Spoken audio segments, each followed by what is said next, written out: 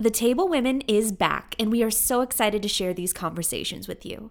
This season in particular is full of women and allies who know who they are and are unapologetic about making their voices heard.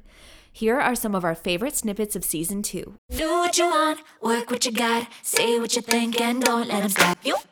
You could not pay me to go back and relive my 20s or my 30s. I love being this age, and I love the way that it feels to have the experience and the wisdom and the confidence and everything that gives you.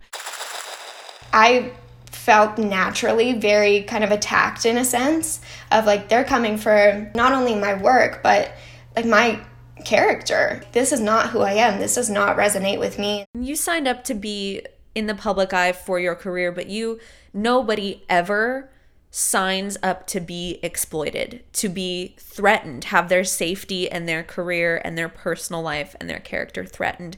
I think that's a really big thing that we need to dispel in our industry and in our culture and society, is that when someone signs up to be in the public eye, that anything that happens to them was asked for, or that everything is fair game. And we're like, hey, we're the problem here. Like, can we name 10 female producers in town? No, we can't. So we did a lot of outreach, and we got 16 female producers and engineers together, and it was magical.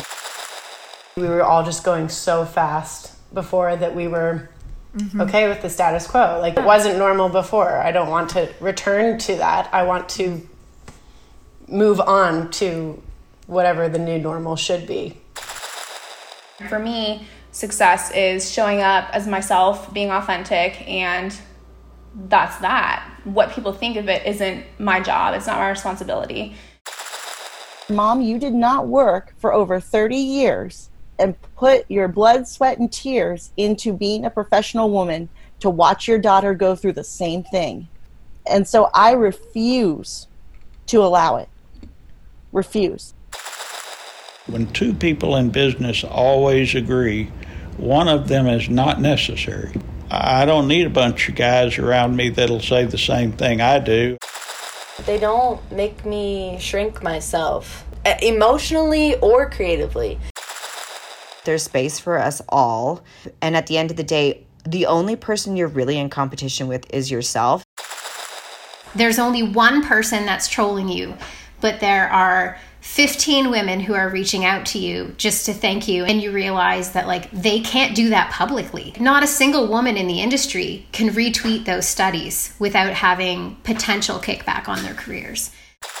I always say jokingly that it's a bad optic that a dude started Song Suffragettes, right? That was my like initial reaction. But then I've learned, unless dudes get involved in this issue, it's not going to change.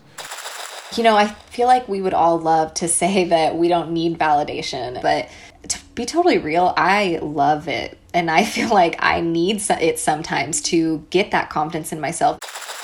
Even before I was a technical partner, we'll say, he would refer to me as his partner. So having him was super helpful and kind of gave me the confidence, because I was in enough of those rooms that I was like, I can do this. We'll see you next week for Season 2. Don't forget to rate, review, and subscribe anywhere you listen. Do what you want, work what you got, say what you think, and don't let them stop you. Stop you, don't let them stop. Stop you, don't let them stop. Don't let them stop.